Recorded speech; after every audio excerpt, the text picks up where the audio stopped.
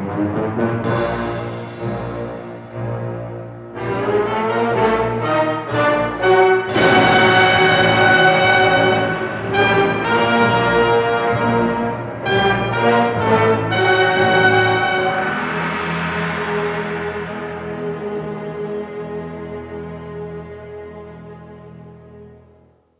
ladies and gentlemen, to the Godzilla Pod War Hour. I'm completely sober, and with us, as always, is Mike Kelly. How you doing, Mike? Oh, very well. Thank you for asking. And today we have another guest speaker number 2, Dos, El Duce, I think that means 2, Emmett Williams. How are you doing, Emmett? I'm good. Very good. Good. How are y'all? Peachy. Good. I feel warm on the inside, but magical on the outside because we have snow here in Silver Spring, Maryland, and I do believe it will be a white Christmas, and that is a big deal because we didn't get any snow at all last year, so I am happy. Yes. It's a good deal. I mean... Yeah, but it wasn't... Does it really count as snow? I mean, coming from Michigan, do you really count this as snow? No. Okay. No, it's a joke. Yeah. This is a joke, but... Actually laid out. That wasn't what I said just now. Was not a joke. I mean, I looked outside and it was immediately. It's like, oh, okay. Yeah. But coming from Michigan, no, this is nothing. This is, It's embarrassing that we got the day off. Although I loved it. Yeah, the federal government has been shut down today because we got, I think, an inch of snow? Yes. Maybe a little less. Yeah. Even that didn't really stick. Yeah, if it wasn't for cars and trees, you wouldn't know that we had snow at all. The ground hasn't frozen yet. Yeah, so exactly. Yes, we have asked Emmett to come here today to his place. We're actually recording for the first time in a non-Nathan Bear location. Yes. So much less hair. Much less hair. Thank you all for coming to my home. This is a wonderful place, and we feel very welcome. Yeah. We're here today to talk about the 9th film in the Godzilla series, Destroy All Monsters. Nathan, what do you have to say? I have to say I love but hate this film. It's a very S&M relationship I have with this movie. I love it because of the fights, but this script is definitely not to Mr. Honda's standards. So it's better than most, but it could have been better than it is. So, yeah. In what way are the scripts usually better? Well, a few of the others directed by Mr. Honda, including the first and more recently in the series, Monster Zero, had just a little bit more feasible plot. Yes, it is science fiction. Yes, it does go by pulp guidelines, but it usually is so into itself that it seems completely believable. Whereas this, it seems like they were trying to use the work of the other Godzilla director, Mr. Fukuda, whose scripts, he tended to direct kind of James Bond and gangster-like films. So this kind of seems like they were trying to mix that with Ishiro Honda's science fiction epics. And the overall result is half good, half bad. So the special effects are great, but the human development, which was key to the success of the other ones, Mothra, the original Godzilla vs. Monster Zero, is very flat. So we don't get as much of that in this film. So when you say that the special effects are great, yes, I thought that there were times when I was like, wow, these special effects are great. And there were times I thought, that looks like Lego things. Like, did they spend like a lot of money on fire and no money on what a town would actually look like? Yeah. Comparatively to speaking to the more recent films in the series, and by recent I mean the films leading up to this, the budget was much larger because they thought it was going to be the last one. So they were like, well, let's just splurge. So this was the first time in, I'm going to say, probably 3 or 4 films where you actually had the monsters converging on a major city, like, well, Tokyo. We see other kind of brief snippets of, New York and Beijing Paris. Yeah. Oh, that was so sad. Yeah. Arc de Triomphe comes down. Yeah. Broke my heart. But this was the first large-scale city to be depicted in one of these movies for about half a decade. So, by those standards, by what has come before, I would say it's pretty well done. Some of the stuff, like the cars in the streets, just looks absurdly fake. Especially the fact that it's supposed to take place in the future, 1999, the near distant future. Yeah, I don't remember 1999 anything that happened. So, and the fact that the cars they're driving in are clearly from the 1960s. They weren't even trying to fake it, like in that UFO. Are you familiar with like UFO, the British television series? Where no.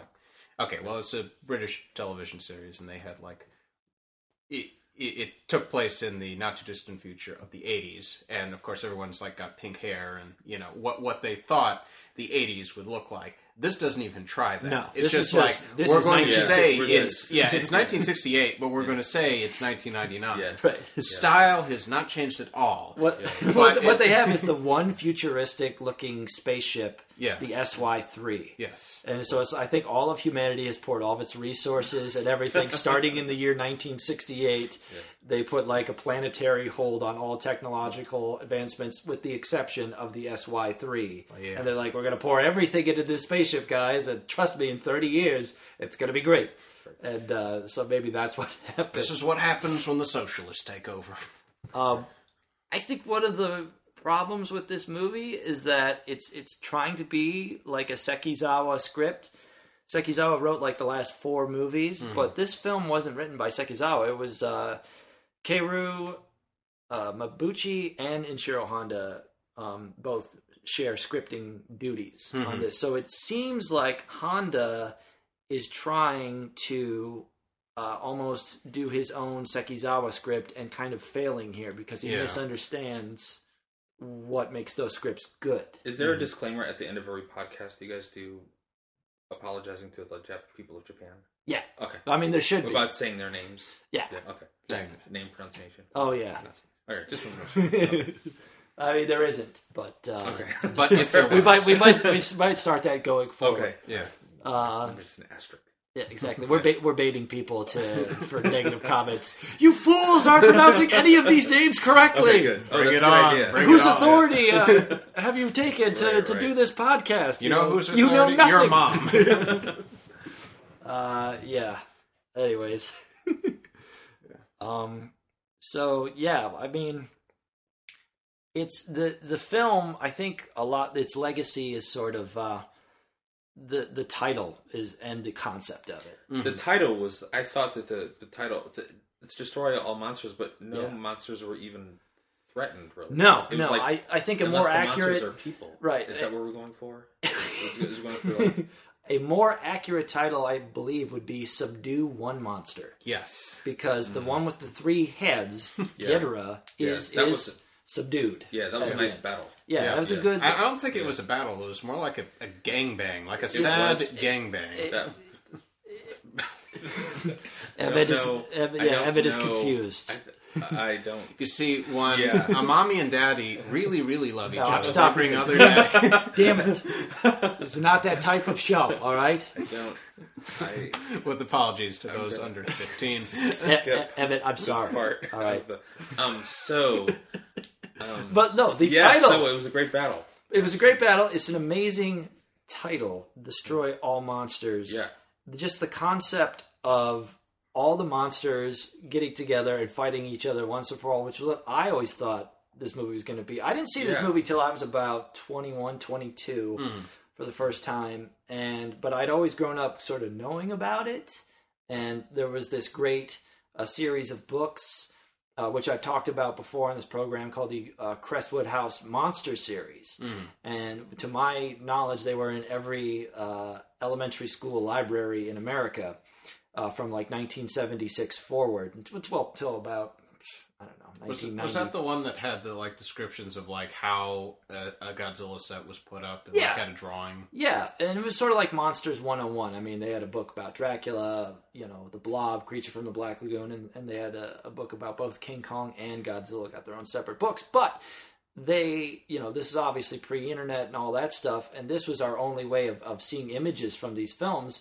And so I saw what I thought at the time was a picture from this final battle, which was every monster all together, all fighting, all shooting out their lasers and fire breath and what have you, and just being like, oh, but this is going to be incredible. Later on, I came to find out that was just a still that was manufactured for the marketing push of the movie, and about 5 of those monsters in that picture are barely even in the last fight, and it's mostly just Godzilla. Or in the movie at all. Oh, yeah, or in the movie at all. So when I did see the film, it ultimately, I found it to, the end battle is pretty good just for the spectacle of it. It should be said, it should be noted that the scale and size of this film was definitely improved. Like the shots of Monster Island, it definitely feels like you're in a helicopter. They went to great lengths to actually build rather large sets to fit all these creatures and to make it at least seem, at least get them all in there, right, without having to cheapen it out. Yeah. I mean, obviously, for practical reasons, some of the monsters are not in the final battle because they were broken, tattered, or they just didn't feel like adding them. Right. But definitely the scale of the monsters is improved. So you get shots of like Godzilla and the rest of the monsters from a bird's eye view, and it's actually the men in the suits, but from really high up. Yeah. So some small background, like we said, it was the 9th film in the series. It was supposed to be the last movie in the series. That's why they got Honda back in the director's chair. That's why they got Akira Ifukube back doing the music. And I think one of the great things of this film is the score is quite stirring. Yeah, I thought that even like the special effects sounds, the audio, whatever they're called, I thought they were really good also. Because it showed sort of the range from some things just being really sort of 1968 special effects to like 1969 special effects. So. Yeah.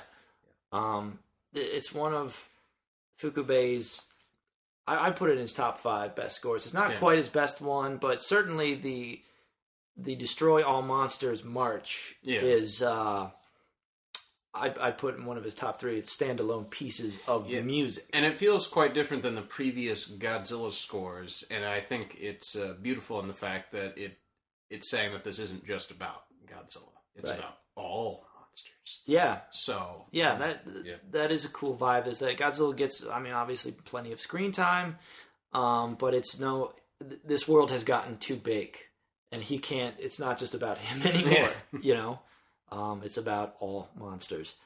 Speaking of all monsters, yes, the title Destroy All Monsters, amazing. I was always under the impression that they would, in fact, destroy all monsters at the end of it. And, in fact, they do, just end up subduing one monster. Yeah, step on his neck a lot. Step on his neck, a lot of neck stomping. A lot of blood. But decent. That, the title, more than anything else, has gone on to, be a thing of its own, have a life of its own outside of this film. Yeah, I wish I had a band called Destroy All Monsters. In fact, there was a band called Destroy All Monsters from the beautiful American city of Detroit, Michigan. It was formed in 1973. One of the founding members was a bunch of University of Michigan students, but one of the founding members, I'm proud to say, was named Michael Kelly.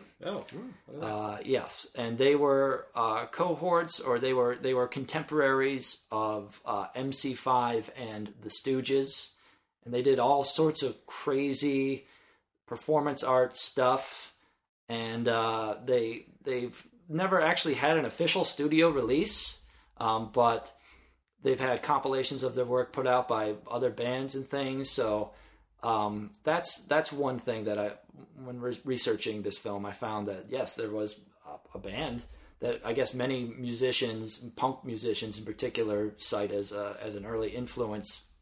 So you've got that. You also have the Gamera film Destroy All Planets. Yes. which is clearly a piggybacking off of that name. You've got the video game series Destroy All Humans, which for PlayStation 2, and they came out with actually a sequel to that. You've got, the list goes on, Destroy All Cars, it's like an auto-making website. Destroy All Comics, Destroy All Media, Destroy All Guitars is about like just an acoustic guitar appreciation website. So it's like the concept of Destroy All really has sort of a life of its own, and it started here. Right. So that ultimately, I think more people like it's just got such a cool sound to it. You know? Yeah. And I think it goes along with Godzilla vs. King Kong. It's an infamous title. Yeah. And as you mentioned before, it has a legacy. The difference is that Godzilla vs. King Kong seems to have a better reputation overall. Like, the movie actually delivers. Yeah, the movie delivers. Whereas this kind of. This movie basically delivers, I suppose. Yeah. It's good for a watch. It's kind of like pizza that's 30 minutes late. It's cold, but it's still pizza. I'll eat it. Yeah. I don't know. I'll eat it. Yeah. We'll all eat it. Okay.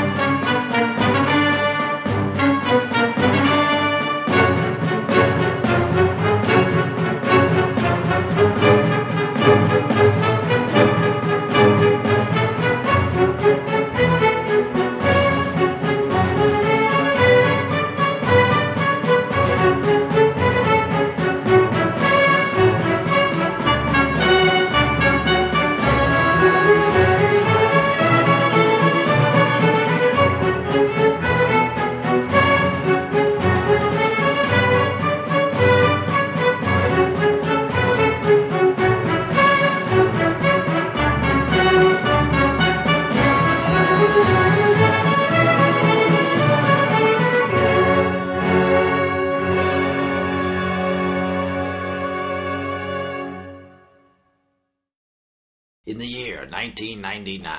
The not-too-distant future. We are told in the opening voiceover, while looking at the UNSC space station, or space base here on Earth, I can only guess that UNSC stands for United Nations Space Center?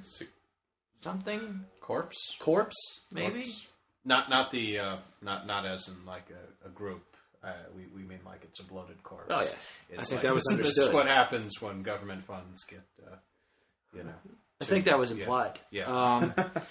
So yeah, there's a very quick description of it's 1999, and here's a spaceship to prove that it's 1999, and then we see the credits in the restored international / Japanese cut of the film. Now this is to my knowledge, one of two changes that were made between the original American cut and the Japanese version, which was these credits were saved for the end of the film. And it just cut immediately. Right. Yeah, in the American version, sorry. In the American version, yes, the credits were put at the end of the film. Which, probably a mistake, I think, because the credits are really awesome and get you really pumped for the movie. Yeah. And probably in some ways the best part of the movie is the opening credits. Well, yeah, certainly that piece of music is the best thing to come out of this movie. Anyways, so yes, after that brief interlude, very cool design to the titles, I must say, with all this sort of abstract shapes. Yeah, I was expecting a lot based on the titles. I was quickly had my mind changed when I saw what 1999 is going to look like. Yes, sort of let you down easy. No Backstreet Boys, no NSYNC. we cut immediately from this outer space sort of opening titles and kind of showing the spaceship flying around back down to Earth to a place that the voiceover gentleman, our narrator, he doesn't call it Monster Island. He calls it Monster Land. Mm-hmm. I don't know. I mean, I've always known it as Monster Island. Maybe it's like Walt Disney World and Walt Disney Land. Maybe there's a second one off Boca Raton. Okay. Because by the time you get to like Godzilla vs. Megalon, they're definitely on Monster Island. Who knows? And he's like the only monster there by Megalon. It's just like, it should just be called Godzilla Island. It's all very confusing. We wish they would have got their stories straight before they started filming. That was not the case. So anyways, yes, we're on Monster Land where we see Godzilla is happily living with the other monsters. To name a few, Rodan, Mothra, Manda is there. Anguirus. Which one is the Barney-looking one? The That sort of like cute one. That would be Minya, who is not cute. He is a walking David Lynch. The one that blows smoke things. Minya. Circles. Yeah, smoke circles. That was amazing. Yeah. I thought that it was like a useless sort of monster, the whole movie. And then it has the most awesome power because it can blow smirkles. Smoke circles. Yes. Smirkles. He blows smirkles. Trademark. Trademark for Smirkles. Trademark. Emmett Williams. EmmettWilliams.com. New word invented. Okay. Who says we don't do important work on this podcast? Yes. So Minya blows the Smirkles. Yeah. Also, Which was amazing. It just sort of like sat back the whole. I know I'm getting ahead in the not plot, at all. but I was just amazed that like it sat back. I thought, what a useless, cute monster. And then it's like, I'm gonna blow a Smirkle, and it blows the Smirkle like right on the leg, and I don't know, kills the leg. I don't know. No, that was the neck. Head? The neck. Yeah. One of the necks. One of the three neck monster. Yeah, one of the three necks. Yeah. That's Ghidorah, and yes. Yeah. It's definitely Minya is playing the long game there. Yeah. And sort of just waiting back. Is it possible that Minya we call it Minya and Godzilla maybe had a relationship? I think that's what I would. Yes. Okay. But it's not the one you may be thinking. They are actually supposedly father Godzilla and son Minya. Which was the relationship we were completely implying. We were not implying pederasty anything at all. Why would you think that? And we're clear. I don't. One, I'm going to Google that word, and two, I just meant like I think they're lovers. I think they're monster lovers. So you think Godzilla and Minya are lovers? Yeah, possibly. That's what I think. Yeah. Well, here, see, this is an interesting theory because there is no evidence that they're actually its father and son. Godzilla just finds this egg. In the previous film. I don't know the backstory. Yeah, okay. The previous film is called Son of Godzilla. Oh, okay. And it's like he goes to this island where Minya is born, and he defeats, as you do, a couple of giant fire red colored praying mantises, and then raises Minya as his son, or her son, or her daughter, or his daughter. I don't know. So basically, we're thinking of Godzilla as Lolita type thing. Well, Minya would be Lolita in this case. Yeah. But like a Lolita complex. Yeah. This is. I'm going to throw that out there. In which case, Godzilla has very bad standards because he can do way better. He's the king of the monsters. Okay. Yeah. But Minya's got the Smirkle. yeah. Well, that's the Smirkle goes a long way. Yeah, Smirkle goes a long way. And clearly, what he did to Ghidorah's neck could be some Freudian implication. That's okay. We don't know. Hey, you took it there. You took it there. I'm going to take it as Okay. No one took it anywhere near there. I don't think. All right. Going there at all. All right. Control yourself. All right. Deep breaths. Okay. Easy. Ease down. Ease down. Just like Minya. God damn it. All right. So. Yes. You're going to edit this. Oh yeah. It'll be on. All this crazy sex stuff, except it's already the stuff that works, to burn the computer.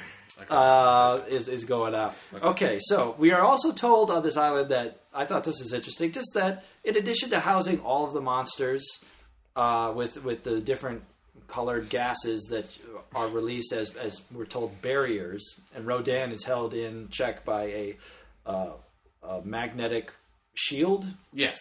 It causes it to not fly off the island. Interesting. Yeah. We are also told sort of offhand that the scientists breed new types of fish around this island, and that the monsters are encouraged to eat as much of the wildlife as they want and get their fill. And we actually there's a scene where Rodan kind of dive bombs a dolphin, and eats it, which is sort of kind of, I don't know. It came off to be sort of like mean spirited, because the dolphins are like the clowns of the sea. You know, they're like they're our friends. Yeah. And so this seemed like to kind of come out of nowhere. And, but the Japanese, they don't care about dolphins. No, they don't. I mean, that's maybe it should be implied that the Japanese whaling companies do not care, because we as... I apologize to the Japanese people. Yes. People of Japan, I'm sorry.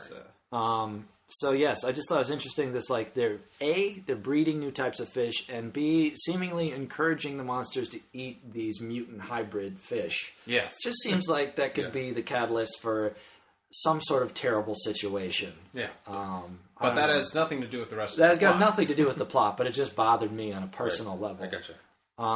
So we do have a returning cast member, the main character, Akira Kubo, and he's been in enough films now where I've actually bothered to learn his name. It's Akira Kubo. Is that the male love interest? That was the male lover.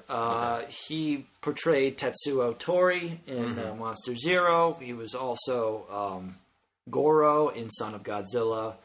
This is the thing, Emmett. In a lot of these Godzilla films, it's the same group of like 6 actors, but they're always playing different characters. Because they had contracts with the studio, and they were players for the studio. So Akira Kubo now fully fledged. He's not a goofball like Goro. He's not a pipsqueak nerdlinger like Tetsuo Tori. He's got the buzzed haircut. He's buffed up. He's the main astronaut. He's not taking lip from anybody. And I will say that he does. Kobu does convey a sort of complete change of character, and it does seem a lot tougher than he did in those last 2 movies. Which is it's refreshing. Yeah.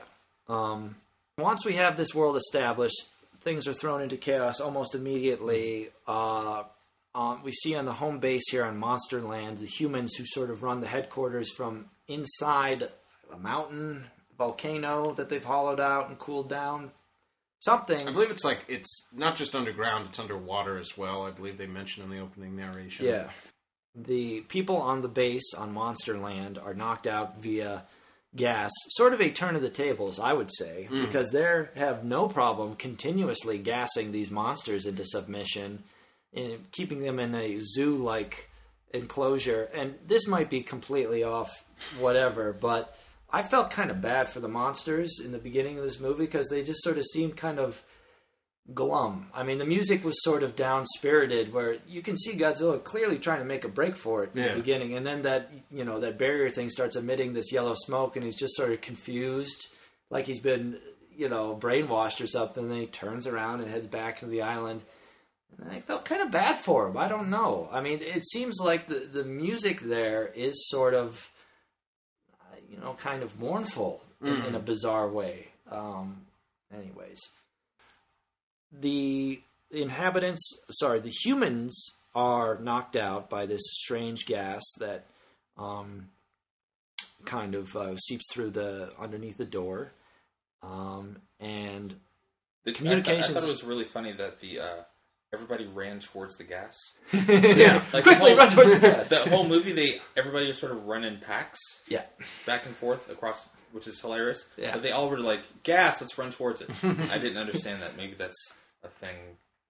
Yeah, I think maybe they figured they were going to get knocked out, so why postpone the inevitable, and just get it over with? Let's do it together and now. Yeah, that's the Japanese spirit, solidarity. Yes, I love Japanese spirit. They're not going to run and hide. Let me play in Japan. Please let this man play in Japan. Yeah. So they get knocked out. The monsters vanish from the island. Then the film shifts over to the United Nations. Yes, the United Nations in Japan. Not the UN, in New York. We'll explain why later. Because almost immediately. Yeah, because they're looking at footage and they're trying to enhance. I'm doing quotations in the air because I know you can see me. They're trying to enhance the footage, and they don't see the monsters. They see like the mountains around Monster Island crumbling, and they're going, "Oh, what destruction! What could have caused this?" Then they get a brief notice from, I guess, Radio Moscow, which on this chart works like a futuristic, CNN. So they instantly cut to Rodin flying over and destroying the Kremlin. And then they hear from Radio Paris, a Frenchman talking about Gorosaurus breaking through the ground and destroying the Arc de Triomphe. But they call him Baragon. Yes, they call him Baragon in both the Japanese and American versions, even though later he is clearly mentioned as Gorosaurus. In fact, at the beginning, he's called Gorosaurus. But for some reason, no one was paying attention enough to realize, hey, wait a minute, we got this wrong. Well, because, yeah, exactly. In the script, it was supposed to be Baragon. Yes. And just no one noticed. Well, the funny thing, Baragon was supposed to have a bigger spot in this film. In fact, I believe he was supposed to take Anguirus' place. The problem is that he had been on loan to Tsuburaya Productions, which was currently doing the Ultraman series. Baragon and Godzilla suits alike were cannibalized in that show for Ultraman to beat up relentlessly. And Baragon's suit, unfortunately, was just good enough to be kind of there. Yeah. Not in a condition to fight. Held together with shoelaces and spit. Yeah, and Toho Vigor. Toho Vigor. So yes, the monsters are attacking major cities, but leaving Japan unscathed. Yes. We do see Godzilla in New York. Yes, where he blows up the real UN. Maybe a wink, wink, nudge, nudge. Bullseye's the United Nations building, and that's the only time I think in any of the films that Godzilla visits New York. Yeah. I mean, he was in Guam in the they filmed on Guam, right? In the last picture, so technically there was a Godzilla film that took place on U.S. territory, but I think this is the first time he's actually attacked a major U.S. city. Yeah. Godzilla blows up the UN in New York. The other monsters, Mothra, we're told is in Beijing. We don't actually see that. And quickly, a press conference is organized by this guy with the mustache who was the editor in Mothra vs. Godzilla. And he's also had almost the exact same part in Monster Zero. He's the hardened scientist guy. And he conducts this really lazy press conference where he just seems bored/agitated with all of the news reporters. He says borderline crazy things like, remember that typhoon from a couple years ago? I knew that would happen again. And then later on he tells the reporters to be quiet. And then at the end of the press conference, when he's told them that they essentially know nothing, he literally says, I'm tired. The press conference is over. Which seemed just sort of like, you're tired? Yeah. All the monsters are attacking every city in the world. This is like... We're on the brink of Armageddon here, and you're tired with this press conference? I mean, I know you may be tired, but, tough it out. And he and this old white man... I wrote down old British man. Yeah. Because he talks... Yeah, I wrote down old white man. Yeah. So why was there an old white man? It's for diversity's sake. But for some reason, these two guys seem to be the unofficial leaders of the free world. They're not only scientists, they're not only leading, they're also apparently amateur scientists, psychologists, and doctors. I think the old British dude may be a butler in training, too, because he's dressed exactly like a butler. And he literally talks like, oh, yes, very good. Yes, I say, sir. Like, that is his inflection. Master Wayne. Yeah, he's not doesn't have quite the Cockney of Michael Caine. Shut up, Master White. But he's definitely completely out of place and totally useless throughout the proceedings. So, we basically, the spaceship that Akira Kubo is on, the SY-3, is told by Mission Control to go back to Monsterland to investigate, because I guess they are the only ones that can do it. Yeah. A paramilitary strike force couldn't be summoned. No. I don't know. It's very confusing. But I thought it was strange, again, not knowing the oeuvre, is that there was not a lot of monsters destroying things. It was a lot. It was very little monstering, and a lot of like people like making decisions in big groups. Yeah, is that. I think that was the original title of the film. Yeah, people big group, we're all big group, together. Some monsters. Yeah, several Japanese people and English butler. Yeah, talking about situations in a boring manner, and a sort of a lame love story. Yeah, sort of a toothless. With his sister. Isn't that his sister? I mean, I don't know.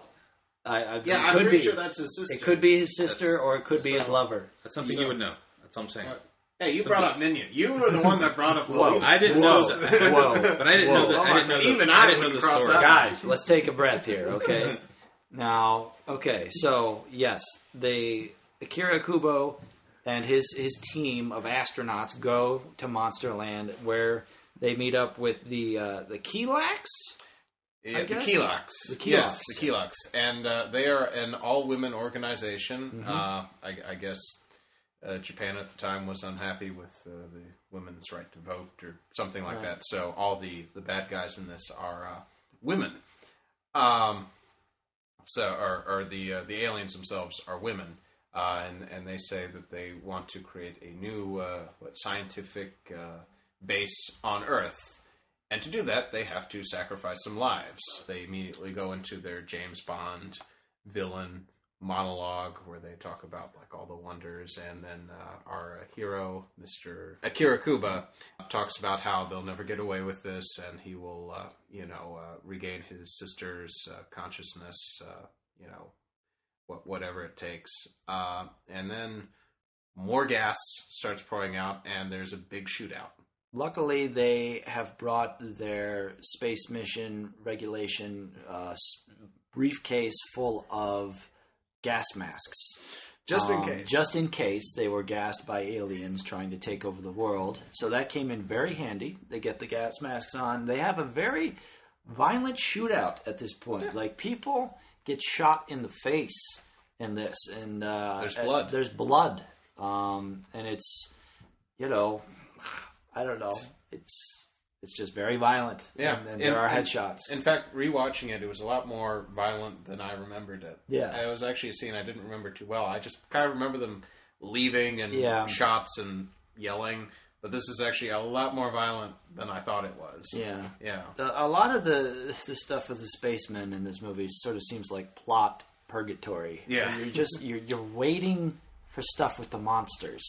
Yeah, and yeah, like there was. I felt like the whole gunfight thing. I felt like it was a little dip, and I didn't fall asleep during it. Yeah, but I may have immensely dozed. I definitely fell asleep for a full half an hour later on in the film. After the monsters attacked Tokyo, I was just out when they had to go to the moon. All that stuff. I think you could have cut probably 40 to 50 minutes. Yes.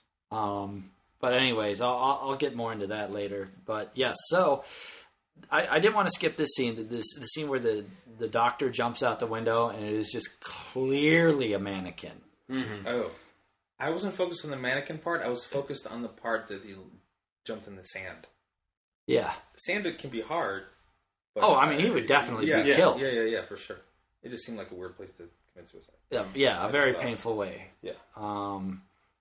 Yeah, I get. They bring this doctor to this luxurious hotel on the side of a cliff, which because they interrogate him before with the head of the UN. Yeah, apparently also the chief interrogator. This was sort of confusing to me because they interrogate him at the UN. Like they bring them there initially, and they're like, "Now we must interrogate you again at a more suave locale, and let's all go get Armani suits before we do it." and we'll make sort of an afternoon out of it, and then we'll go to this other really nice penthouse hotel room, and then I'll interrogate you and ask you the same questions again. With pineapple-filled mojitos. Yeah, we'll get some mojitos or whatever. That seemed very confusing to me. Don't know why that was necessary.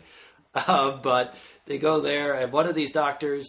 It should be said that two of the Monsterland staff, one of them being Akira Kubo's sister, and then the other one being the doctor who was the controller in Monster Zero. Yes, and the farmer from Seven Samurai, and he's in a lot of it. Toho regular. Yeah. So. They have been hypnotized or otherwise body snatched, and they're basically acting like pod people, emissaries on the behalf of the Kilax. So the doctor guy, he's the one, once they go for the second round of interrogation in the Swank Hotel penthouse, he's the one who jumps out the window, and they clearly just threw a mannequin out the window, which, these guys' bread and butter is making these monster suits. You think they could just make a human being that looked like a real human being. Yeah. Especially if it's going to be hundreds of feet away from the camera. They fail in spectacular fashion. Anyway, so yes, there's another gunfight. There's some more stuff that happens. I guess they try to find the way that the aliens are controlling the monsters. Well, what happens is they do an autopsy on right. friend. They find the ball, behind the ear. His ball, a pachinko ball in his ear that is apparently a mind control device, and he's certain. In fact, and it isn't a doctor first the doctor does an autopsy, then they give it to an astronaut to analyze. Right. Real quick, pachinko is the brilliant loophole threading system that Japan has devised to go through the loophole of the fact that gambling is illegal in Japan, but everyone is addicted to gambling. It's from these places called pachinko bars. It basically plays like Plinko from The Price is Right, where people take all of their winnings, but they don't win money, they win prizes, and what happens is you go next door to the pachinko bar and you can trade in your prizes for cash. And that is how it's not really gambling, but it is gambling. So, continue. I've been to one. They're very loud. Actually, I think that would probably make a better podcast than this one. Yes. Just kidding. So, anyways, they do the autopsy with the chief. The autopsy dude immediately learns what the transmitter is. He's like, it's a piece of metal of some kind. I have no idea what this is. And then 10 seconds later, I'm thinking? Well, they give it to an astronaut. The doctor isn't sure. He's just like, was he hard of hearing? But then they give it to an astronaut in the yellow suit, and he is just like, well, I can't tell you. This is a mind control. No, device. I think it's the same character. You're really going to have to go back and rewatch the scene. No. Because it jumped out to me. It's like, this microscope. guy just said he has no idea what it is, and then like 10 seconds later he says, oh, it's a transmitter of something. Because he looks at it under the... Yeah, he does look at it that's under a guy the in the yellow suit, though. Right. That's an astronaut. Well, as you can see, outstanding characterization in this scene. Thank you, Mr. Honda. You filled your film with characters that jump off the screen, and we thank you for it. So, the astronaut, I guess, jumps to conclusions. The only way anyone finds out what's going on in this movie is jumping to insane conclusions from barely empirical evidence. I mean... It's just they're just making guesses. It's just one guess after another. It's like in Monster Zero, there was clearly like it seemed the main characters in that film were actually curious about the fact that Planet X had a lack of H2O. Right. And that actually had a significance on the plot. This is just boom, boom, boom, conclusion. Right. I have a theory. Oh, your theory was absolutely 100% correct. So, based upon what this astronaut just guesses out of the blue, they say, okay, this guy was controlled with transmitters. That must mean the monsters are controlled by transmitters. They then begin a worldwide search for these transmitters. They quickly find all of them. Yes, which is and explained them in a beautiful photo montage. Yes. Which is why we watch a movie, to see a photo montage of what is happening. Right. You watch a movie called Destroy All Monsters to watch a photo montage of places that have no monsters in them. Anyways, yes. Maybe you just needed more monsters. Movie needed more monsters. Less people, more monsters. More monsters doing more stuff. Yeah. So yes, this is about 40 minutes into the film. They found all of these monster transmitters and destroyed them. They've all been hiding in what appear to be fake prop rocks from the Toho lot. And but so you're like, okay, now what's happening? And then again, around the 40-minute mark, everyone's in Tokyo, and this is when the monster convergence happens, and it's. What a relief to see these monsters show up and have the humans shut up for a minute. So what happens is that first Godzilla appears, right? Yeah, and then first Rodan shows up. Oh yeah, sorry. First Rodan shows up. And the guy's like, finally, he's here. Yeah, he's finally here. It's like, so I think this the chief guy was just waiting for Rodan to show up. Yes, like he. They thought it would just be one monster, because only one monster had attacked each major city. Then Godzilla shows up, and it's like, what? Godzilla? Oh no, two monsters. And then Manda arrives, who we haven't seen since Toho's Ataragon, I believe 1961. A little trivia about Manda, his head had to be replaced. In Ataragon, he had...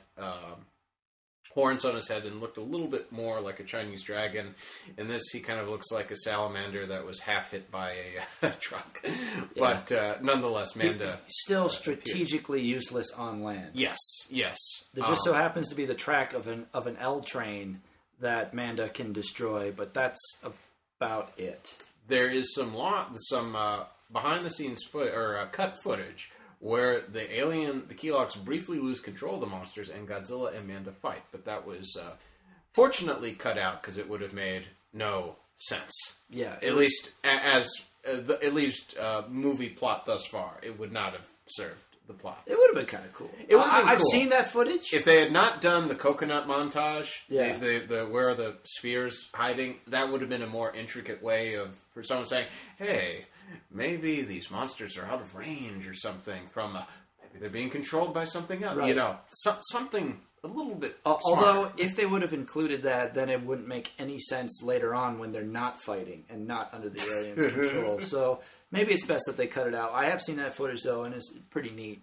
But just because Godzilla just throttles Manda literally like a hose that he's trying to get the water out of. Anyways, it's pretty great. Hose. Mothra shows up in caterpillar form. Yeah, which clearly it's like they weren't even trying. It was clearly like half of Mothra on a stick. Yeah, poking out of the subway entrance. Yeah, and it's just like, okay, there's Mothra. Yeah, let's not talk. Let's move on. But then the army does the brilliant thing of unleashing a whole bunch of rockets into the city that do nothing more than perpetuate the destruction further. Destroy even more of the city, and are more destructive, I think, than the monsters. Yes. So, yeah. Unleashed by the command, ready, fire. So, yes, Tokyo is destroyed. For me, this is the climax of the movie. This is where I'm the most excited, because this is the time when you get to see Honda directing. You get to see like late 60s Godzilla suit, and more importantly, late 60s Tokyo with the scale of those buildings, which is completely different. This is 14 years after the original Godzilla, and the buildings now are beginning. They're not dwarfing Godzilla, but they're over his head at this point. And I think that is sort of sticks out to me, that it does. They did a pretty good job. That part of it is pretty cool. So yeah, did you notice at the end when they sort of kind of fade to later on that day, it was sort of nighttime. And there's a rapid zoom in on the one sign, that shot, and there's sort of that melancholy music playing over. You may have been asleep at this point. Yeah, I may have dozed during that. Okay. What was the sign? Well, you can't tell, but in the American version, but if you get your hands on the international dubbed copy, it's like some children's hospital or something. It's really dark. It's like the movie takes a hairpin turn, and it's very dark. It's very quick, but it's sort of like gravely assessing the devastation, and then boom, it zooms in. Oh, I missed that. Yeah. But, that's a children's hospital in Tokyo. That's sad. It's kind of like watching It's very sad. It would kind of like be watching an episode of the original Power Rangers, and then after they defeat Rita, they realize, they pick up their foot. No, Jason comes and is like, I got lymphoma, guys! Call on the power of Titanus! Yeah, that's sort of what it's like. It's completely like, what? It's tonally, I don't know why they put that, just to remind people of where Godzilla came from or something. I don't know. I've never seen Power Rangers. You've never seen Power Rangers? Yeah. Oh, you simply must. I will. It's like losing your mind. Power Rangers podcast. The Power Rangers podcast is not here, my friend. Right. Look elsewhere. Not yet, until we get Not funding ever. from Amazon.com. No. That's... No. No. So, yes, Tokyo gets destroyed by the monsters. They apparently all the monsters attacking the major cities all over the rest of the world was a distraction that the Kilax played on the humans because they were secretly building their new base in Japan. Yeah. I forget the exact location. It's near Mount Fuji. Yeah. But Mount Fuji looked great in this movie. yeah. Oh, I mean, good. Maybe you want to go. And like the scale. they spent hundreds of Yeah. man-hours building those sets. Yeah. And it was definitely worth it. Unfortunately, the conclusion was not to spend as much time on those as it was for the humans, the non-monster actors. If they had done that, like in other films, like Monster Zero, it probably would have paid off, even better. Yeah. Anyways. So, we're getting close to the period of time where I fell asleep from boredom. Real quick, they try to, they figure out in the general area, this general vicinity, where the base is. Yeah. Oh, the sister briefly comes to the now like UN in hiding. Oh, yeah. She seemingly gets past security, and they find out her mind tracking device was in her ears. Yeah, just complete leap. Yeah, or her earrings. Akira Kobu, just like rips her earrings. Yeah, I was like, just take the earrings out. You don't have to. Yeah, that was completely unnecessary. Yeah, completely unnecessary. And again, he has no idea how that, like, if those are the transmitters or not. It really seems like a dick move. Yeah, it does. Especially to your sister. I mean, or lover. Yeah. Again, I have no idea. It could be either. So yeah, it was the 60s. It was the 60s. He rips off his sister/lover's earrings, and she's no longer being controlled by the Kilax, and she's like, "Ow, my ears hurt. Why did you rip off the earrings?" And she's like bleeding. The whole oh god, it's terrible. Is that when the Ked Kilak lady shows back up on the screen? That's when I got really interested in the movie again. Yeah, maybe. And she says my favorite line. I have other business to attend to, but feel free to surrender at any time. Yeah. And if you leave a call in the next 30 minutes, please leave a message after the screen. Yeah. I think that, they try to attack the base near Mount Fuji, but Godzilla, it destroys all of their tanks and stuff. Yes, Godzilla and Anguirus destroy the tanks. That doesn't work, so they decide to go in again without the tanks. They decide to... but they go in, and that's when I believe I have other business to attend to, but feel free to surrender at any time. They go in, and they go into a cave with, like, air coming out of it. Then they see, like, a projection of the key locks, and they talk to them, and then they have... Then they surmise that they have to go to the moon.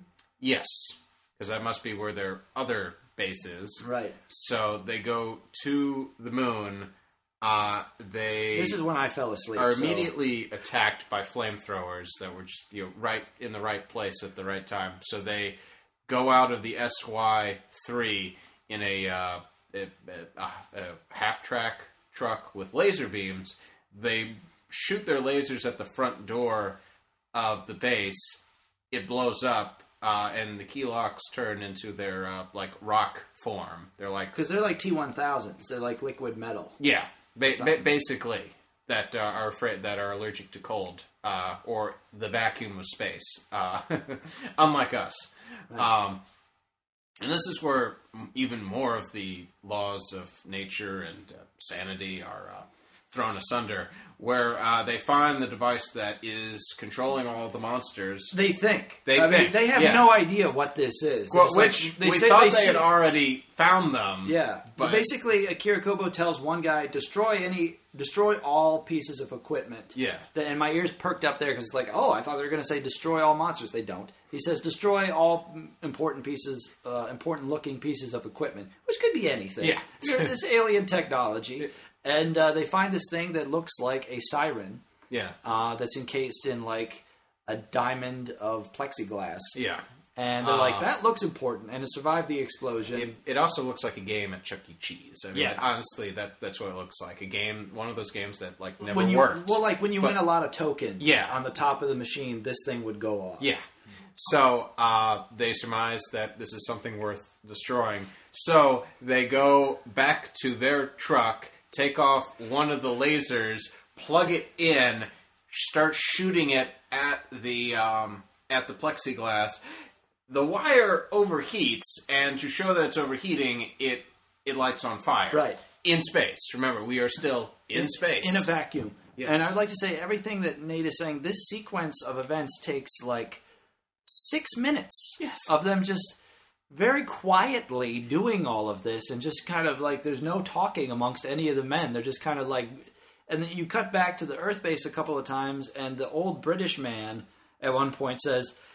from the amount of time that has passed, we have to assume that the mission is a complete failure. It's like, that's kind of harsh. Yeah. I mean, maybe give them a couple extra minutes or wait for some signal or something. You don't have to assume it's a complete failure. Yeah. Again, another rash decision in a film full of them. Unlike in Monster Zero, where there's like an actual, like, it feels like time is of the essence. Right. It really feels like they're phoning in this time is of the essence feeling. It's okay, I did see the whole movie. I fell asleep for a half an hour, but then once I watched the end of the movie, then I went back and did watch the half an hour that I was. Oh, you're a better man than I am.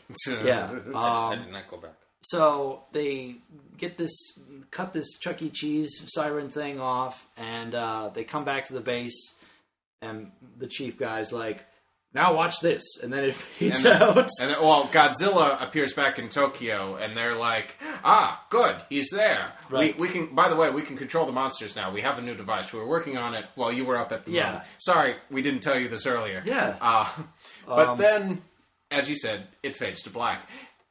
And the fun begins. Yeah. A good, hour and 20 minutes into this film? It's an hour and 16 minutes before you get to the part where one monster is subdued. Yes. By several other monsters. So, instead of a narrator, we have a news reporter narrating. I love that. It felt sort of like Errol Morris. Yeah. Yeah. Type documentary. This is some thin blue line stuff going on. It was, Yeah. And of Omaha's Wild Kingdom. Yeah, and this guy, I think he's trying to make a career out of this because he's really overstating what is going on. My favorite part when he was like, there's obviously he's narrating, and then he's like, audience, listen to what's happening, and he points the microphone towards the monsters. Towards the giant monsters. Yeah. So, because that makes it. Yeah. If he reaches his hand out that extra 30 inches, that'll make it clear. Yeah, exactly. They nailed it. Yeah. Nailed it. Also, he keeps on saying out, listen to their cries of pain, of horror, and sudden death. Yeah. No monsters are dying. What are you even talking about? It's like a knitting circle. Yeah. They're all just sitting around. I would love if This American Life did an episode of monster battles. Right. It would sound really good. You heard it here first, folks. So yeah, a bunch of monsters come out. Most of them are just sort of laying on the floor, kind of doing nothing. It's really... Well, let's go over the fact. We've got Godzilla, right? Then Minya, Anguirus, Mothra, then... Spiga. Then Manta, Baragon, and Varan kind of in the background. Right. You kind of see Varan, like, float into the corner. Varan is just barely in this movie. I think it could be said that Varan photobombs this movie. Yeah. Because he's just sort of like, hey guys, I'm here. No, I'm not. And then he just kind of floats out of the frame, He does nothing. I don't even think that was the Varan costume. I think that was like a Varan puppet that was left over, and some stagehand found it. Was like maybe sitting on it during his lunch break and be like, guys, look, I found it. It's just Varan. We can have him in the movie now, too, And Gorosaurus. Hey, Gorosaurus is the MVP of this battle. Yes. Now, Gorosaurus, his only other film in the franchise at this point has been King Kong Escapes, where he briefly had the most satisfying monster battle in the history of Toho, where King Kong ends up punching him in the face like 30 times in a row. It's amazing. But, that's supposed to be a different universe. That's the Rankin Bass, King Kong cartoon show Toho verse. So that's supposed to be different. But it was supposed to be Baragon doing all that fighting, but as Nate said, the Baragon suit was all tore up, so had to get Gorosaurus, who was small time. Yeah. He's not the starting line. He's the Rocky of this movie. Nobody thinks he could do it. Yeah, but he pulls his own weight. He definitely. Well, he's the one who knocks down Ghidorah finally. Yeah. Ghidorah's kangaroo kick. They're all fighting Ghidorah. So they're the reason they have all the monsters is that since now that their army is in complete disarray, they need to use the monsters to destroy the Keelok base. Right. By using all their powers combined and Captain Planeting the mountain, and then Ghidorah appears. And the Keelok's like, aha! Ghidorah is a space monster. You're never going to win. See? I think. Yeah. Wasn't Edward G. Robinson in this movie? He was not. Here's the thing, though. This is where the critical failure of this film. It's about stakes. Okay, Ghidorah the Three-Headed Monster, 1964. It takes the combined forces of Godzilla, Mothra, and Rodan to defeat Ghidorah. Following year, Monster Zero, 1965. What do you know? Rodan and Godzilla just by themselves defeat Ghidorah. All right, flash forward to 1968, Destroy All Monsters. Now you have Ghidorah facing Godzilla, Rodan, Manda, Baragon, Varan, Spiga, Mothra. It's just not even a contest. How come you don't mention Manya? Because Minya, his smirkles are just aesthetically pleasing, yes, but they have almost no effect. Do you think the smirkle was too late? His smirkle, it was a garnish. Okay, the meal had been cooked. Gotcha. Okay. They do allow Minya to stand on top of Ghidorah's dead corpse. Right. Like any good father-son moment. Right. It's almost like the father taking the picture of the son with the buck after it's like, gotcha. Smile there. But it's devoid of any. I mean, it's pretty exciting. Okay, how did you like this battle then? Yes, you thought it was entertaining. It kept me awake. Yeah, it kept me awake. Look, it's 1,000% more exciting than the rest of the movie. Yeah, there was a battle. There was like smoke and spray coming out of monsters' noses and orifices, and so that was nice. And then the what do you call them? The Regan? What do you call the? What's the monster? The Ghidorah? Ghidorah. We'll call them Riggins. Yeah, Riggins. Yeah. Riggins. The evil monster, the bad monster. It wouldn't die. I felt like Godzilla stepped on its neck, one of its necks, many times. Where it went away. Bleeding. Right. Yeah, went away and then said, "I need to finish this," and it came back. Right. And so it was. He was answering a text. He had to update his Facebook status, which was getting Ghidra in a monster battle. Hashtag neck stomp. And then left and then came back. And so it was a nice long battle, and it was a good way to end it, I thought. Yeah. Yeah.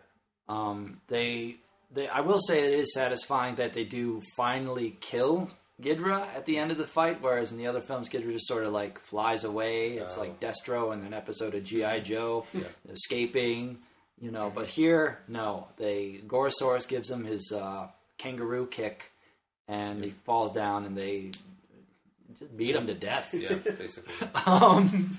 So that was, and I think in the official chronology or whatever, that's it for the Showa appearances of Ghidra, even though he's back in Gigan, but that's 1972 Yes, whatever. yes.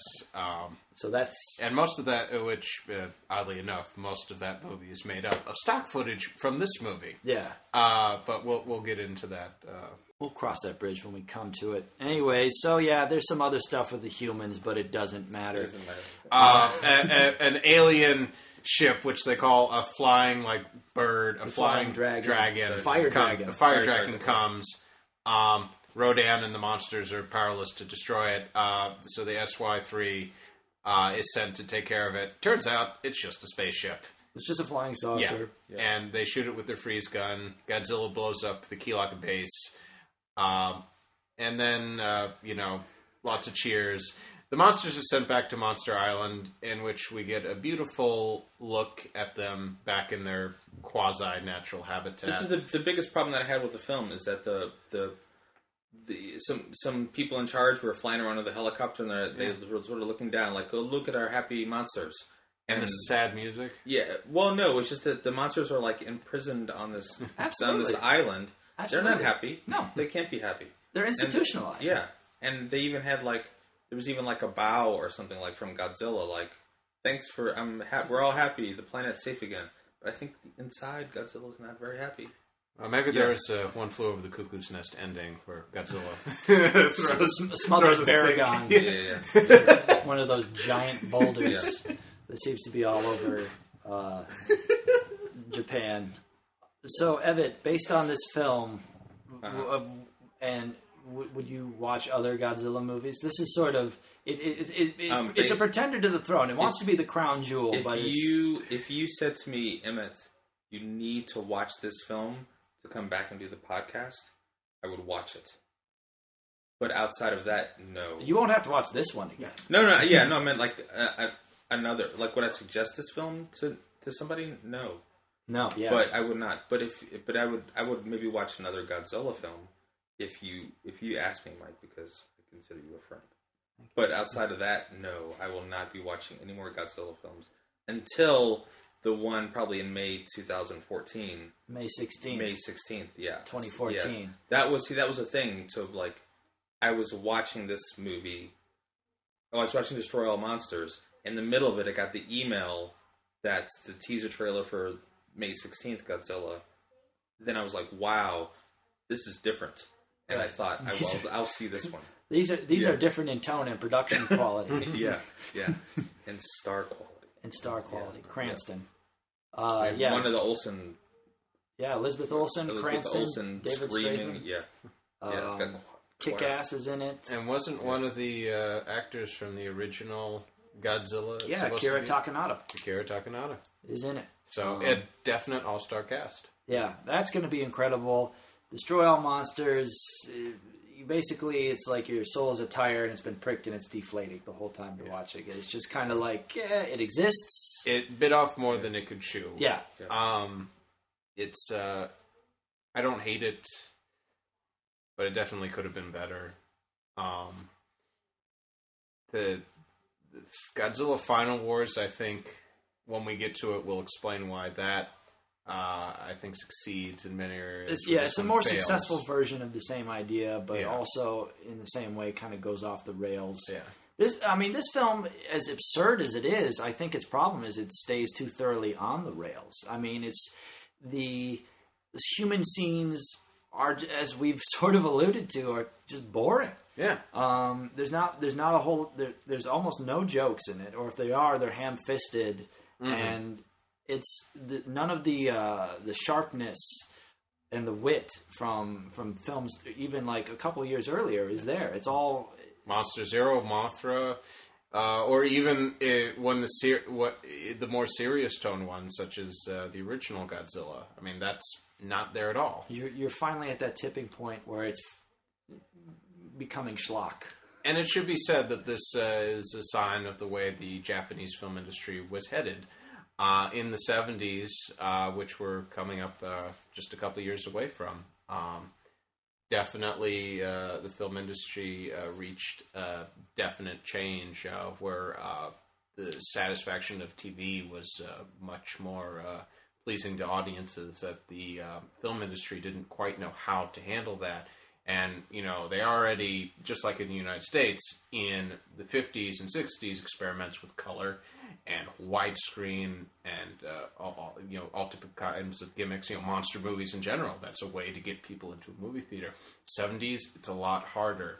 The novelty of a monster movie changes, and the novelty of just a regular drama changes, and you get studios like Nikatsu creating Pinku Ega, which are softcore lesbian porno films to be shown at your local theater. That's the desperation. Or Toho itself upping the blood and gore with series such as Lone Wolf and Cub. That's a samurai epic. This is a definite sign of the times. There's sort of a, it's spectacular, but you can see just underneath the surface there's sort of a desperation. And they're frantically just trying to get people to, you can kind of put it under the banner of, it's the last movie, so we wanted to go out on a big, high note, but, why is it the last movie? And that's because there's no audience for this anymore.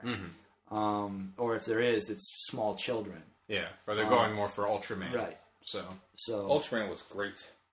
When's that podcast? We'll see. We'll see. All right. So yes, I'm trying to think anything else I want to say. I can't really think other than the first time I saw this film. I rented it from an organization or a store called Gen X in East Lansing, Michigan, and that place was the coolest place ever. I rented Ninja Scroll and Akira from there the first time, and that was the first place I saw. It was a VHS of Destroy All Monsters, and I rented it from there. And yeah, I would always sort of dreamed about seeing this movie, and then I finally saw it, and I'm like, it's pretty good. But the music, the march, really stuck with me. Like, that's amazing. But the rest of the movie it's okay. Yes. Anything to plug, Emmett? My tour starts January 3rd at a music venue near you. Okay. Or you. Where can we find out more information? EmmettWilliams.com. And what kind of music? Me and a guitar screaming about the trials and tribulations of the fellow man. I got nothing. That sounds exciting. That's a good plug. That's one of the best plugs I've ever heard. Yeah. If you were like me, home listeners, you are... I'm going to work my elevator pitch. When's that podcast? This is it. Yeah, Go for it. Yeah. I just looked at my notes. I have nothing else about the movie. Okay. Well, I just want to say for the record, Emmett is very impressive. And we have touched on none of the awesome stuff he's done. Oh, you're kind. He's a documentary filmmaker, exhibited photographer, I read on one website. He's a film critic. Some of his work has been featured in the Washington Examiner, as well as other places. And he's a dear friend of mine.